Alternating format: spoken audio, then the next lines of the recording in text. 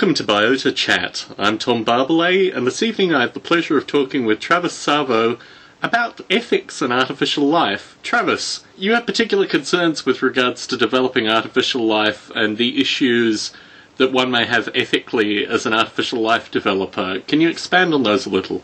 Absolutely. One of the things that I have come across in my exploration for artificial life, I've read a lot of people talking a lot about friendly AI and developing friendly AI and how we have to first work towards a friendly system of intelligence before we can move beyond that and really truly explore its capabilities. And in my findings, everything that has pointed me towards actually creating artificial life tells me that evolution itself is not a friendly process. In fact, it's a very much tooth and nail process. And this has in turn led me to believe that artificial life as we understand it won't necessarily be friendly at first. It's very much possible that eventually a framework for morals and ethics will emerge from within a completely digital environment that's self-sustaining.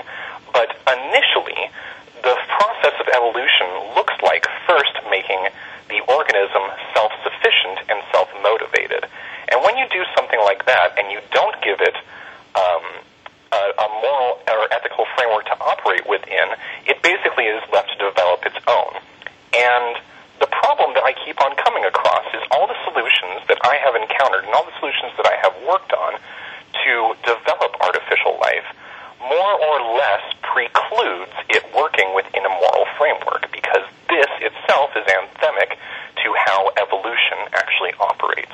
And so, my recent work has turned very rapidly towards addressing the concerns of what happens when we produce artificial life, both from a humanity standpoint and from a digital standpoint of, what happens when these machines are able to demand representation, for instance. But honestly, I see that as being quite a bit ways down the line. Of much more immediate concern is what dangers are potentially being posed to us as a species, us as a population, us as a economic faring race, as a result of these emergent technologies. And so that's where my interest really comes in, is how do we make these types of technologies safe for ourselves and safe for other people to use without hurting ourselves in the process.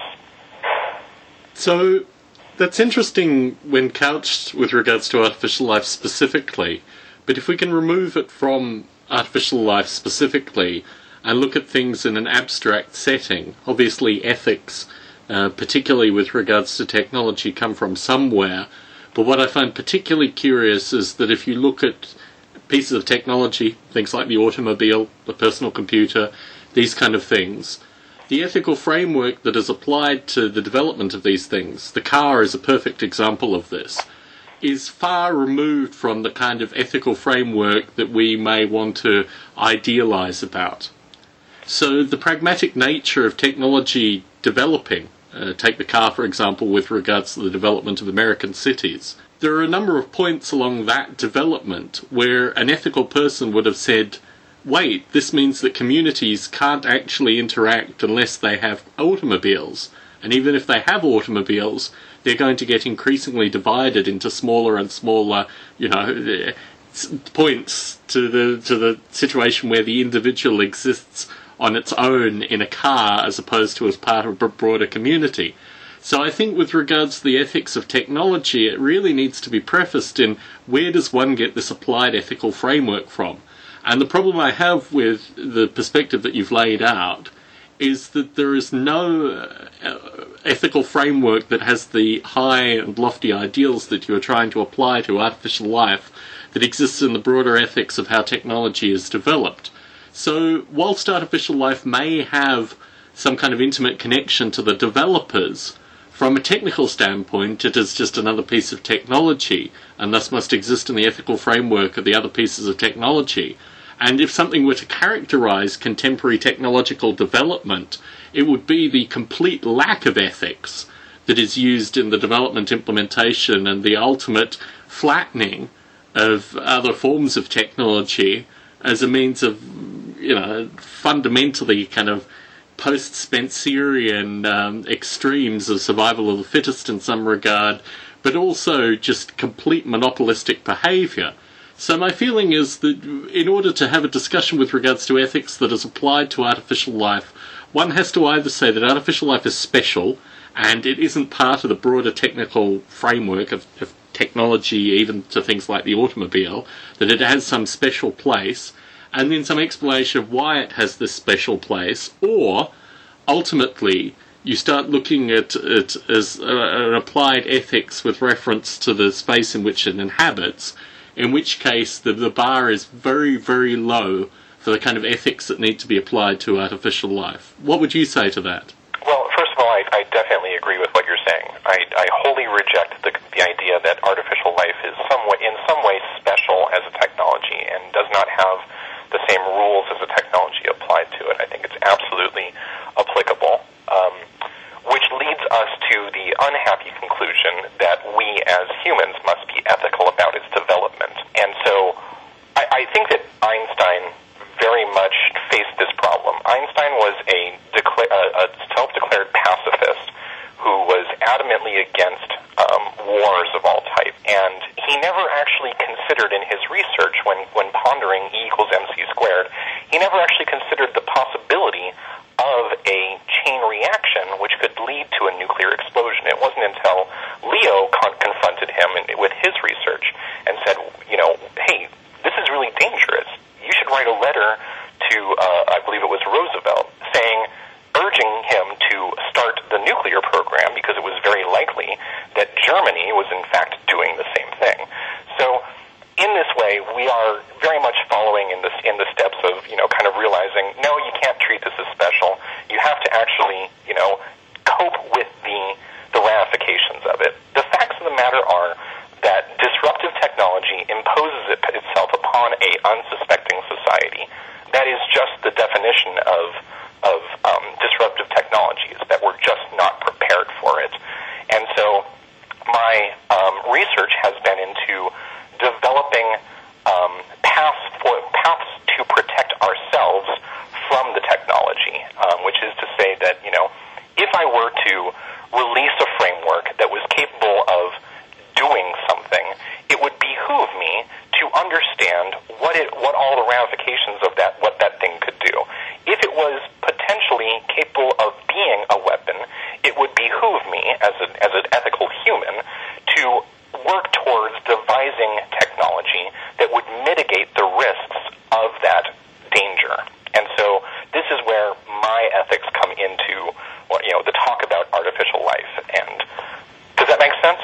I take a different standpoint. If we can return to Einstein, I think my own experiences with history, and this is why, aside from biota, I'm quite close with Bruce Damer, is because we both have a legacy interest with regards to the history of technology, computer technology primarily. And my experiences, and I don't want to talk for Bruce, so I'll just talk about my experiences, but my experiences with regards to meeting historical figures in the field of technology of computers and things like that, is that their historical legacy never actually represents the facts. And my feeling with regards to Einstein was that there is no way that he could have constructed what he did in terms of the concepts that he was dealing with, particularly with regards to the huge spatial concepts that he was dealing with, without understanding that this could be used in a negative way. If you look at fireworks to guns, if you look at all these kind of things,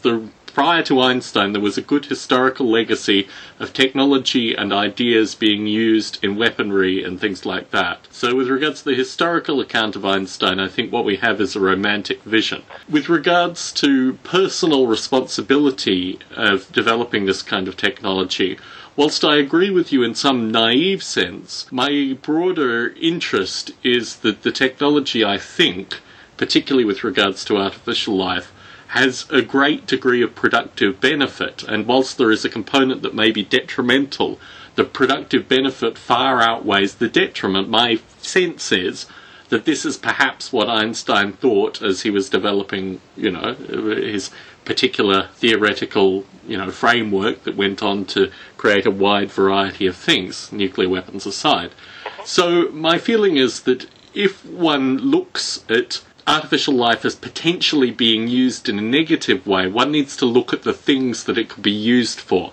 And whilst you talk about disruptive technology, when you talk about applied ethics, and I've had this recently with Dick Gordon's book, there are people that say that basically ethics are completely relative, and I always return to the idea of murder and destruction of property as being ethics that are not in any way relative. When you talk about artificial life, the damage that it could do, aside from being in some automated robot kind of killing device, which ultimately it would appear Rodney Brooke is developing as part of iRobot, maybe assistive military technology, but the disclosure with regards to that is not particularly good. Or alternatively, in terms of the damage of property, in software terms, a lot of financial information is represented in purely software terms, in purely soft terms. So in those regards, there is a component of artificial life that could be used for these kind of destructive effects. But what I'll say with regards to these things is that in terms of death and in terms of financial loss, there are a wide variety of far more simple technologies that already exist, that already do that devious minds will probably gravitate to before they will gravitate to artificial life development. And I'm speaking here to someone who has spent a relatively similar length of time investigating and developing artificial life, so I'm sure you appreciate more than most the length of time and the passion that is involved actually in creating and developing artificial life. I don't think this is something that could be done with the current technology in a way where it would be easier to develop an artificial life organism that would, hit banks or what have you, versus the existing methods that already are in the, public domain effectively. So in that regard, the dangers associated with releasing artificial life technology, for me personally, have never been a substantial ethical concern. Now, personally, Noble Ape is downloaded by a wide variety of people. There is an Iranian group that downloads Noble Ape, and as we sit here in the US, maybe this is supposed to generate some degree of concern. My sense is that they're university students from the correspondence that I've had. So I don't think there will be any Noble Ape Iranian Terminators coming in the foreseeable future. However, there's always this kind of discussion with people that want to, perhaps say that there is potential with regards to this technology. I'm not saying that this is your view in particular. But my feeling is that if we look at all the things that artificial life could be doing, the productive benefit is far outweighing any potential detriment, and my sense is that is possibly what Einstein was thinking as he developed his theories, as opposed to the possibility that nuclear weapons would be the sole use of his technology. So what do you say to that with regards to the kind of component division of good versus bad in terms of technical development? Well, I certainly agree without a doubt that the potential for good with this technology far outweighs the potential for bad. Right now we have a situation just about every day where we say we have a problem, we don't have a solution for the problem, let's invent the technology. And as a result of the work that these people are doing that are on the frontier of evolutionary computing and artificial life, very, very soon we will say, we have a problem, we don't have the technology to solve this problem, let's evolve the technology. And this is kind of a very much a paradigm shift. Specifically, however, the problem that I keep on running up against is my specific research is very focused on a couple of narrow aspects of artificial life. Number one, the creating a living organism, not necessarily that replicates a physical organism, but that replicates the nature of a physical organism, which is to say that it evolves and grows as a population and can eventually become intelligent. And in order to reach that stage of this non-physical organism, this purely digital organism, becoming truly intelligent, you have to supply it with what I'm trying to coin as the Pinocchio function. The Pinocchio function, we've talked about fitness functions before. So the Pinocchio function would be that function which takes the digital organism from being a puppet, which we are using for our own purposes, into being a real, live, self-sustaining organism. And all of the, in my search for the Pinocchio function, and I rather think I've gotten quite close and am continuing to get closer, the technologies that I invented in order to explore these different aspects of it, in particular, could be utilized very, very easily for disruptive purposes.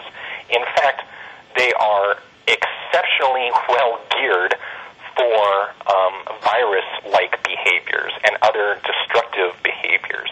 And the problem that I'm running into is I have not found a way to overcome this problem of supplying the correct Pinocchio function without introducing these virus-like behaviors and these self-replicating-like behaviors.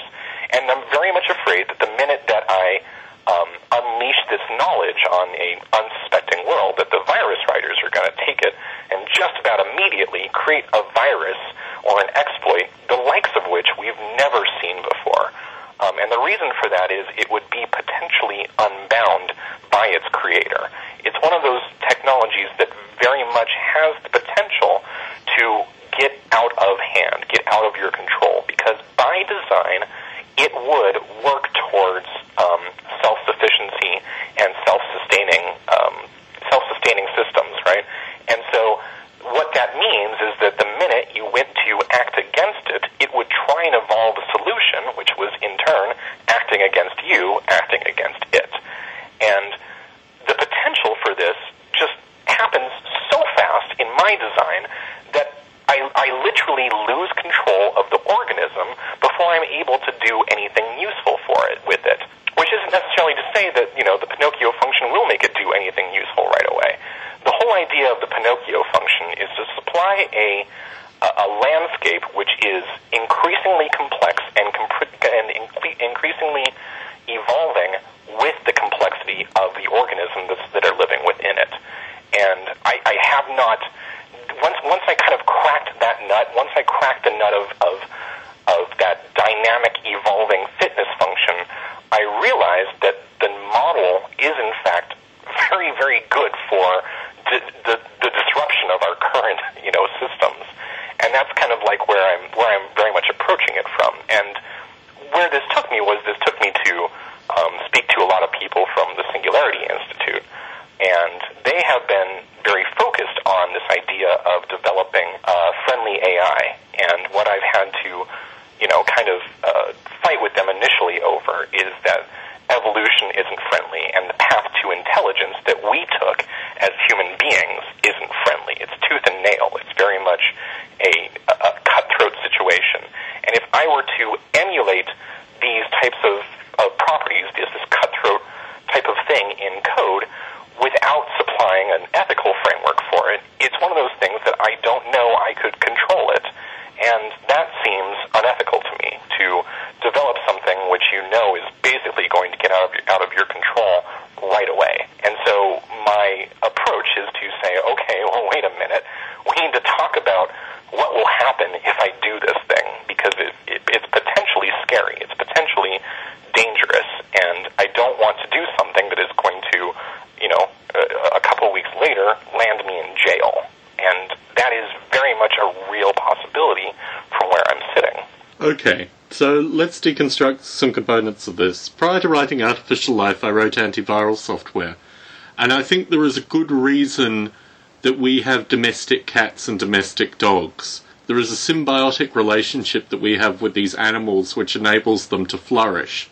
And what you find with computer viruses in particular is that the ones that, I don't want to say super evolve, but the ones that get a little bit too big for their boots and start doing a wide variety of crazy things tend to be on the machines that get switched off. So there needs to be, in order for, what I found writing antiviral software was that computer viruses model biological viruses very well.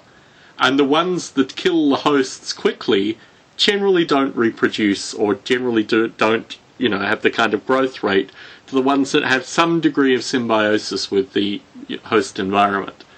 So my feeling with regards to this kind of technology is that if you have concerns about something going crazy or super adapting, it's probably going to be cut off relatively quickly, either through the breakdown of networks in which it's being communicated across, or the fact that users will in fact interact with it, or it'll crash the operating system environments or whatever it is running on.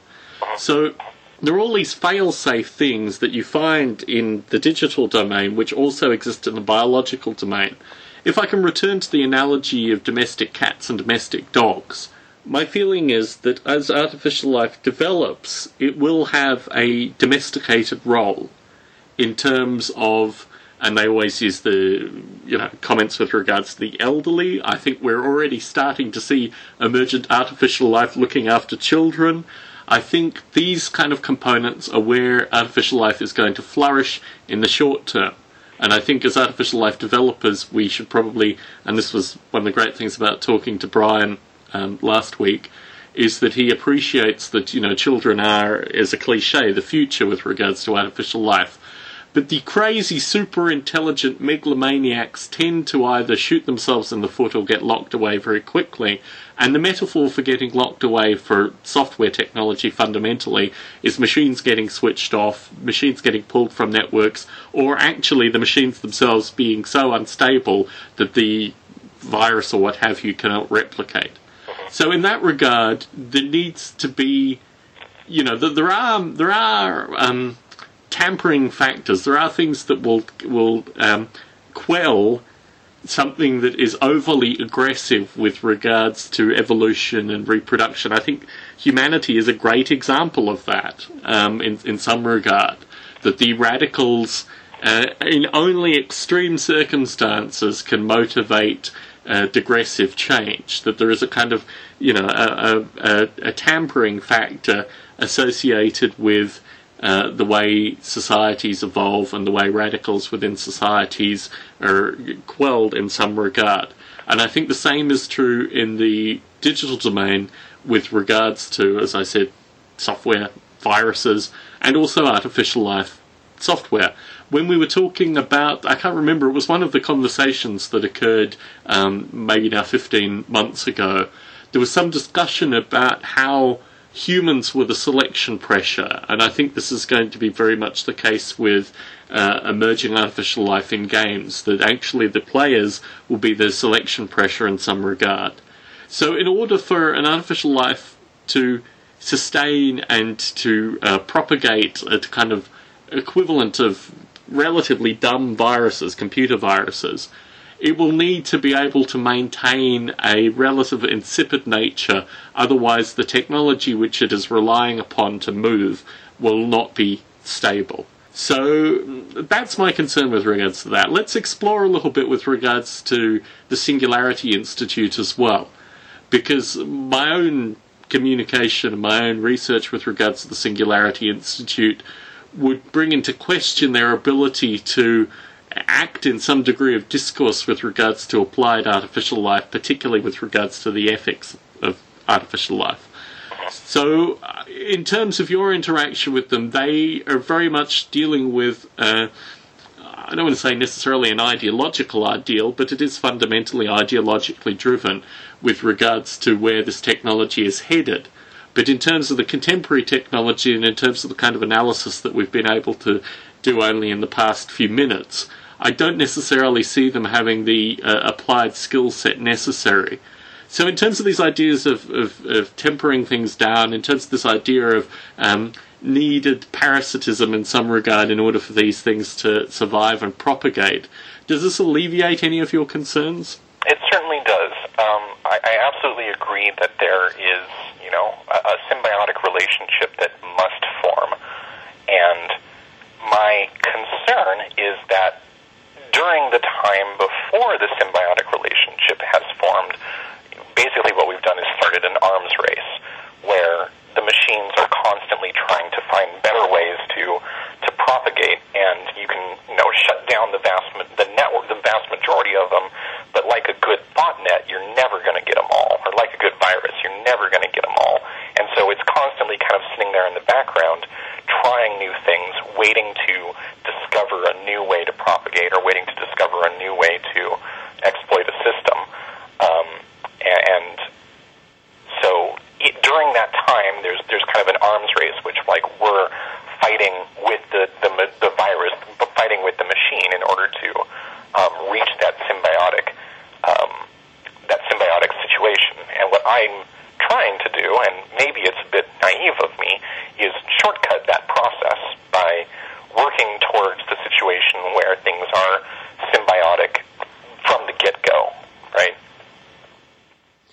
So within existing technology, there is this idea of planned obsolescence.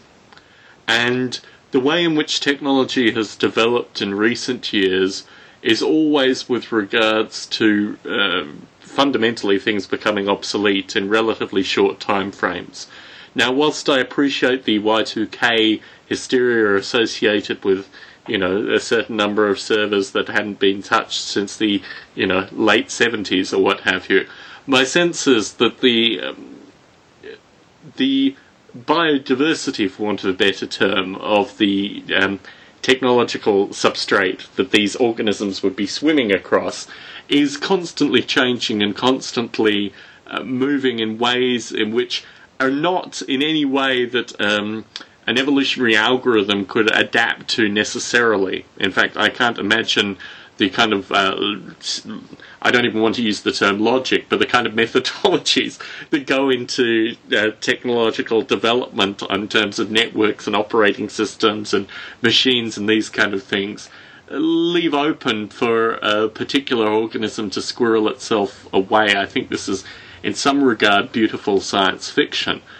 But what interests me more, and particularly on a personal level as an artificial life developer, is the sense that if there are people such as yourself that have this degree of ethical concern, it really is something which should, I don't know, maybe it's the responsibility of the community in some regard to bring people away from this ethical concern.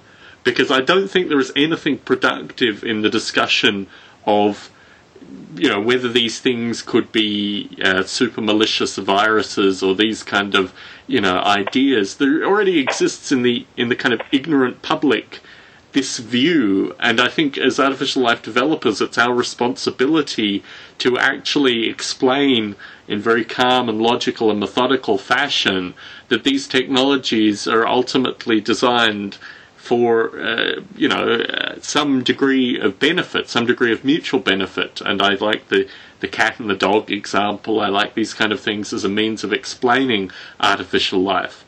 The striking thing is that even if you look at the extremes, Mary Shelley's Frankenstein, these kind of examples, there never really is the all-pervasive evil that humanity itself hasn't been able to construct and kind of create. I mean, my sense is that technology, whilst it is a great means for a small, number of individuals to make a vast quantity of money, in terms of the ability of communication, in terms of the ability for us to even have this discussion and then broadcast it to, however many people will listen, is far greater than any concern that, these means, these technical means could be used for detriment. And my concern is, as an artificial life developer, there should be no artificial life developers that aren't putting their information into a communicative discourse with other artificial life developers based on ethical concerns which seem to be very abstract compared to the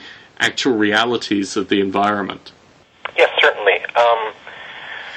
I absolutely agree that information wants to be free and needs to be free, and it was really kind of my naivety that had led me very much down this path of going, I've come across something, I don't necessarily understand all of the ramifications of it, and so the next step for me was to reach out to the community and say, hey, I've got all these concerns. In fact, I'm really concerned about it, and these are the reasons why, and these are the types of discussions that I'd like to have, discussions about ethics and concerns and stuff like that, because I think that they absolutely can be alleviated, and, a lot of mine have been alleviated. As far as, the whole idea of, of evolving ethical frameworks, it is very abstract, and the technology itself is very much an incredible opportunity, not only to make a lot of money, but to solve a lot of problems, and that is why, very much I'm very excited about continuing my work and engaging with the community and saying, hey, what is it that I need to be concerned if I do this thing, what are the ramifications? Because I don't necessarily understand them at all. And so that's, kind of why I'm talking to you right now. So are you in some regard looking for some kind of social indemnification with regards to your actions? Probably, yes. That would probably be a good description for it. That, or somebody with a really compelling reason for me to just not do it at all, right? One or the other. So in terms of doing something abstract, you talk about your technology as a kind of whole life's work in some regard, or certainly a past decade's worth of work. Mm-hmm. But in terms of something abstract like contributing components, or as you are doing currently, some degree of your analysis into an open discussion, is there a way that you could move some of what you've done, for example, into an open source project or into something that already exists? Could you write, some Breve software that, explains some of the components? So the ways that you can ease into the community that would alleviate some of your concerns? Certainly. It's definitely helped to kind of have a lot of discussions about the Evo Grid and those types of technologies, and kind of get a better. When I really got into artificial life in the past year, having come from more of a background of artificial intelligence and genetic optimizations and neural networks, I very much was not familiar with the other people who were involved in it and the work that they had done. And so the past year has kind of been an education for me in things like Darwin at Home and Noble Ape and playing with those types of projects. And so for me, I am extremely anxious to, reintroduce some of my own findings back into the community at large and allow those to be continued by the community, and in turn continue them myself based off of, what the community finds, and working with them to do that. And I'm absolutely willing to, share what it is that I have learned, especially with regards to evolutionary computing, because that's where a lot of the real problems, get solved, is when you start applying it to evolutionary computing. And the problem that I kept on running across wasn't necessarily with evolutionary computing. It was when something I did got out of hand, and I really needed to have kind of like you said, a social indemnification to at least put out there that I had researched these topics, understood the ramifications, made an informed decision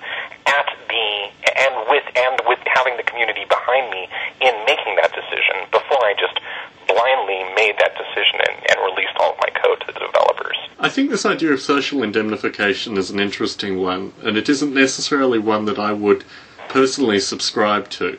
I think certainly my own experiences with regards to a wide variety of movements seems to indicate that social indemnification actually provides indemnification for a wide variety of things which are, in some regard, completely unethical. My interest with regards to talking about social indemnification is more about a kind of personal psychological analysis. I mean, I think in terms of my own view, I've always thought of indemnification as an abstract and independent concept.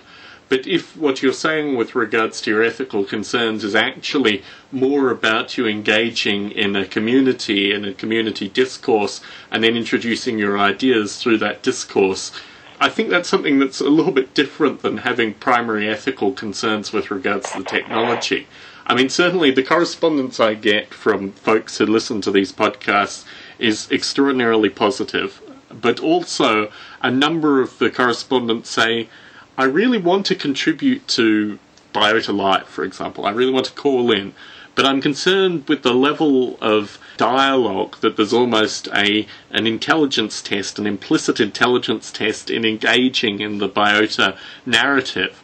And I think my concern is, with regards to these folk, is firstly, they represent in some regard the people that should be interacting and communicating.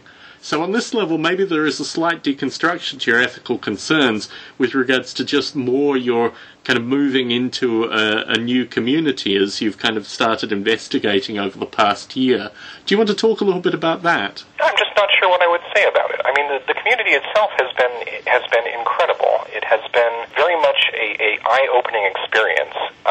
On some levels, I've found people who are very much more advanced than I am in certain fields. And on the other hand, I was a little bit surprised that I haven't exactly come across anybody who is actively searching for the Pinocchio function. Everybody seems to be fairly satisfied to do things like evolve physical life forms and just never have them go beyond that kind of physical simulation, or never go beyond that just exploring emergent properties or just exploring evolution into the true kind of, for me anyway, the true holy grail of genuinely replicating all of life's processes enough to replicate all of, life's processes, including things like intelligence and reasoning and things of that nature, and replicating those types of things. And so it's been, at once an education for me about kind of the state of the art and the way where people are, and at the same time kind of a bit of a search for me, kind of trying to find somebody else who is going down the same path that I'm trying to go down, and searching along the same lines that I'm searching along, and looking for the same things that I'm looking for. So we've corresponded a little bit about this via email, and my sense of the community is more that you are dealing now with people that have been developing artificial life for well more than a decade, and they have a variety, well more than 2 decades in the case of a few, and they have had a variety of life experiences doing this. I think they all have some element of childlike wonder, which is ultimately what you're talking about in terms of sustained development. But I think there is also fundamentally a pragmatism in long-term artificial life developers. So I think they are, in contrast to what you're saying, actually looking for more. They are actively looking for discourse and a development of their own ideas. But their own characteristics and their methods of approach may not say that explicitly up front in the first conversation, or maybe even the 10th conversation. But I get a sense, communicating with a lot of people in the broader artificial life community, that there is this shared goal for a movement forward. Whether or not it's some organised thing or actively communicated or it's on the top of everyone's development list, I think when you look in an applied context, and this is why I always say don't give up the day job. If you're developing artificial life as a hobby and you enjoy doing it, if you give up the day job and then you make artificial life your job, you're going to have a wide variety of problems that come through, and this has been the experience of the community. So what you deal with when you communicate with particularly people that have been developing artificial life for more than a decade is a wide variety of life experiences that are in fact quite removed from this childlike wonder component that developing artificial life ultimately nurtures in artificial life developers. So I wouldn't necessarily say that the community doesn't hold that. I think you're just dealing with a variety of quite complex characters, and actually getting it out of them is going to be different in each of them in terms of how you communicate with them. But I think certainly... That's certainly a better way of putting it, I think, because to be, and I've said this many times before, in all of my learnings and all of my education on this subject, I have very much stood on the shoulders of giants, of those who have come before me, people like yourself and Gerald de Jong and Adam Aramenko and people like that. They are the ones who had the initial childlike wonder to go out there and ask those questions and write that code and explore those areas. And then I think that that you're right. A certain layer of pragmatism has often settled on top of that childlike wonder. And so when I talk to, for instance, Gerald de Jong, he is very much focused on evolving physical systems that he can in turn build out of physical, in real physical models, and evolving systems that work and that can in turn translate into the physical world. And that's really what I'm referring to, is that I have not yet come across the person who is specifically looking down my very narrow approach, my very narrow design approach, because everybody very much has their own own kind of design approach to it. You have the apes on an island, or the walkers or the walkers on a plane, or the things swimming in a pond, right? And so I'm kind of looking out for people who are like me in that they're interested in evolving purely digital life forms, more like what's his name, Tom Ray, from the creator of Tiara and Avita and things like that. And so it is absolutely a fascinating education, the enormous amount of diversity and the enormous amount of genius that has absolutely been applied to the field. And I am taking this absolute mountain of knowledge and just trying to add my own pebble just kind of on top of it. So here's another mode of analysis that I use, and it came up through my discussions with Brian, although I think it was fundamentally edited from what was published in the podcast. If you look at artificial life as being a movement that was created maybe 20, 25 years ago as a formal movement, it is not really that artificial life has founding fathers. It is that artificial life has really deadbeat dads in some regard. The people that started the movement are no longer attached to the movement in any regard. So what you find is the people that continue the movement are either primarily connected with some of those folk, have met them, were students at the time that they were doing their primary publication on artificial life, or people that have developed based on the wonder that came through these people's collective writings. So if you look at something like theoretical physics or mathematics, but really theoretical physics is a good example. As we've talked about Einstein, let's use theoretical physics. If Einstein decided in his mid-30s that he wasn't going to talk about theoretical physics anymore, he wasn't going to have anything to do with it, he wasn't going to answer any questions, theoretical physics was dead to him, contemporary theoretical physics would be very different. And what you find with artificial life is that contemporary artificial life comes from a movement that no longer talks about it explicitly. And this produces a different kind of characteristics, both with regards to the practitioners and the movement itself. So maybe what you're seeing as well is also this combination of kind of brutalism and pragmatism and idealism all kind of move together. And certainly when I interact with a number of people in the artificial life community, I'm very well aware of the historical legacy of artificial life and how it's impacted the movement in quite a strange way. In terms of what I do with biota, because I've actually gone back and tried to, literally the fellow who coined the term artificial life, who doesn't need to be mentioned explicitly, it is like Dr. Livingstone, I presume. You're really like moving through digital Africa in the kind of, 19th century in order to try and get in communication with this fellow to even, solicit the potential for an interview.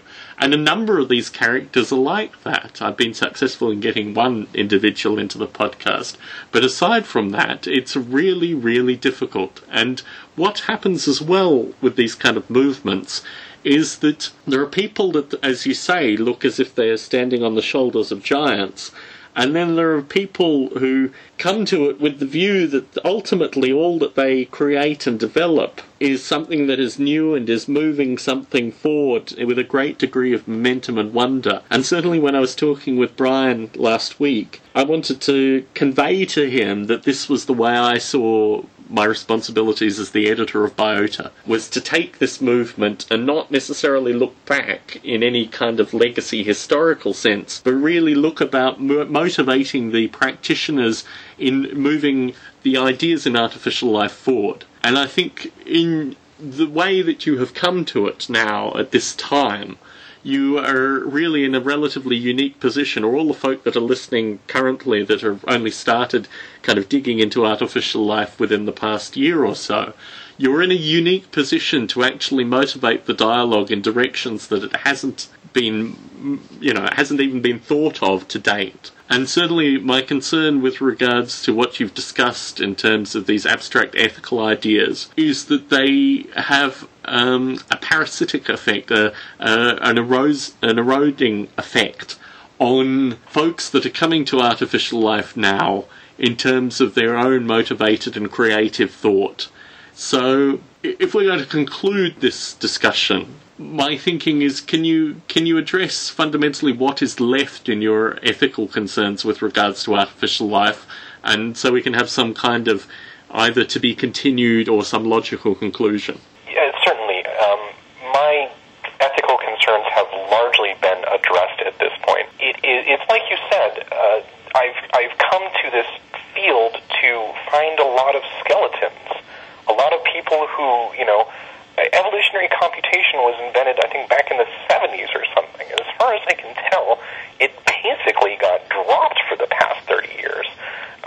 No real significant advancements, anyway, have that I have seen have come out of it. And this is very much a part of, the processes which are embodied in artificial life. And the ethical concerns were really just kind of, out of, is there anybody who truly understands what it is that I'm doing? Is what I'm doing, am I alone? Because fear definitely creeps in when you're alone, right? When you're in a box and in the dark and you don't know what else is out there, or who else is out there, and what else they're doing. And when you open your eyes and you get involved in the community and you start to explore the different areas that people are exploring themselves and kind of banding together, it's like turning on the light in a dark room. It's like, oh, maybe this isn't so scary. Maybe this isn't like something that I really need to be concerned about.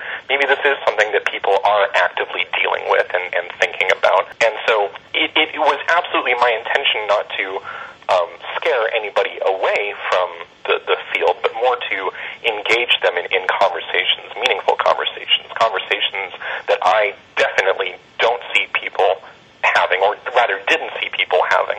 And now this is kind of, become my world, is having these conversations and moving this field forward and talking more about it. And this has been an incredible opportunity for me. I have in turn been I'm being asked to speak at a number of speaking engagements. In fact, tomorrow night at Mindshare over in downtown Los Angeles, I'm going to be talking about artificial life, and we've also spoken about starting up a Graythumb Los Angeles. And I think that's an awesome opportunity for me to kind of spread the word and get it out there. And I definitely do apologize if I have raised any alarm bells concerning ethics. The field itself is like any other field, fraught with dangers, but ultimately the good that comes out of it is very, very good.